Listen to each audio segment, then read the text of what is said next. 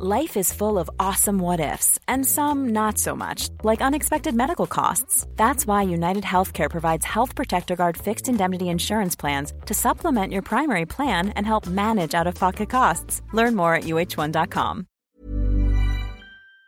This is the Times afternoon briefing on Friday, the 23rd of April. 39 out of 42 former sub-postmasters who were convicted of theft, fraud and false accounting have had their names cleared by the Court of Appeal. Some were imprisoned or fined and had criminal records, but the Post Office's defective Horizon accounting system was found to have bugs, errors and defects.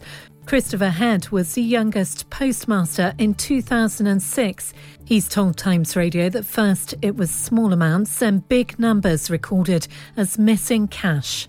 For only small problems, maybe shortfalls of, 50, £100. As time went on, things just got gradually worse, where you were getting bigger ones for £1,000 or £500. And then eventually in 2014, in September, I had a huge shortfall of close to £40,000. When it comes up on the screen, you kind of laugh at it, really, because you think it's just some big mistake. You think, well, something's clearly gone wrong.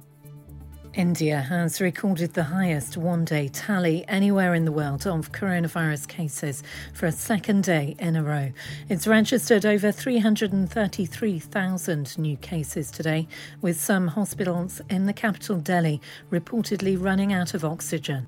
Dr. Alok Chopra runs a small hospital in Delhi. He has COVID, but is still trying to help, and told Times Radio the situation in the Indian capital is dire.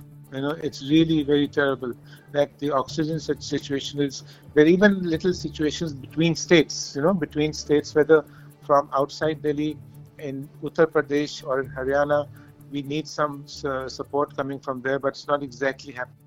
The pandemic has seen government borrowing reach the highest amount since comparable records began in 1947. The Office for National Statistics says borrowing hit £303.1 billion in the year ending March. Alison Rings, the director of the Institute of Chartered Accountants in England and Wales. It means that each household owes about £75,000 to £80,000 worth of debt. It was actually forecasted to be a bit worse, but obviously the government interventions were absolutely vital to support people and businesses, but obviously that's resulted in increased spending, reduced taxes. So what we need now is a good financial management, a good plan that's to put us back on a sustainable path.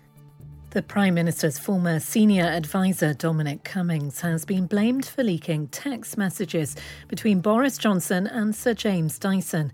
The Times has learned the Prime Minister believes Dominic Cummings has been engaged in systematic leaking. Earlier this week, messages were revealed that showed Boris Johnson had texted Sir James Dyson offering to fix a problem over the tax status of his employees. Mr. Cummings has not responded to the accusations. You can hear more on these stories throughout the day on Times Radio. Get more of our award-winning journalism every day. Subscribe to The Times and Sunday Times today and get 1 month free. Search thetimes.co.uk/Times News Briefing.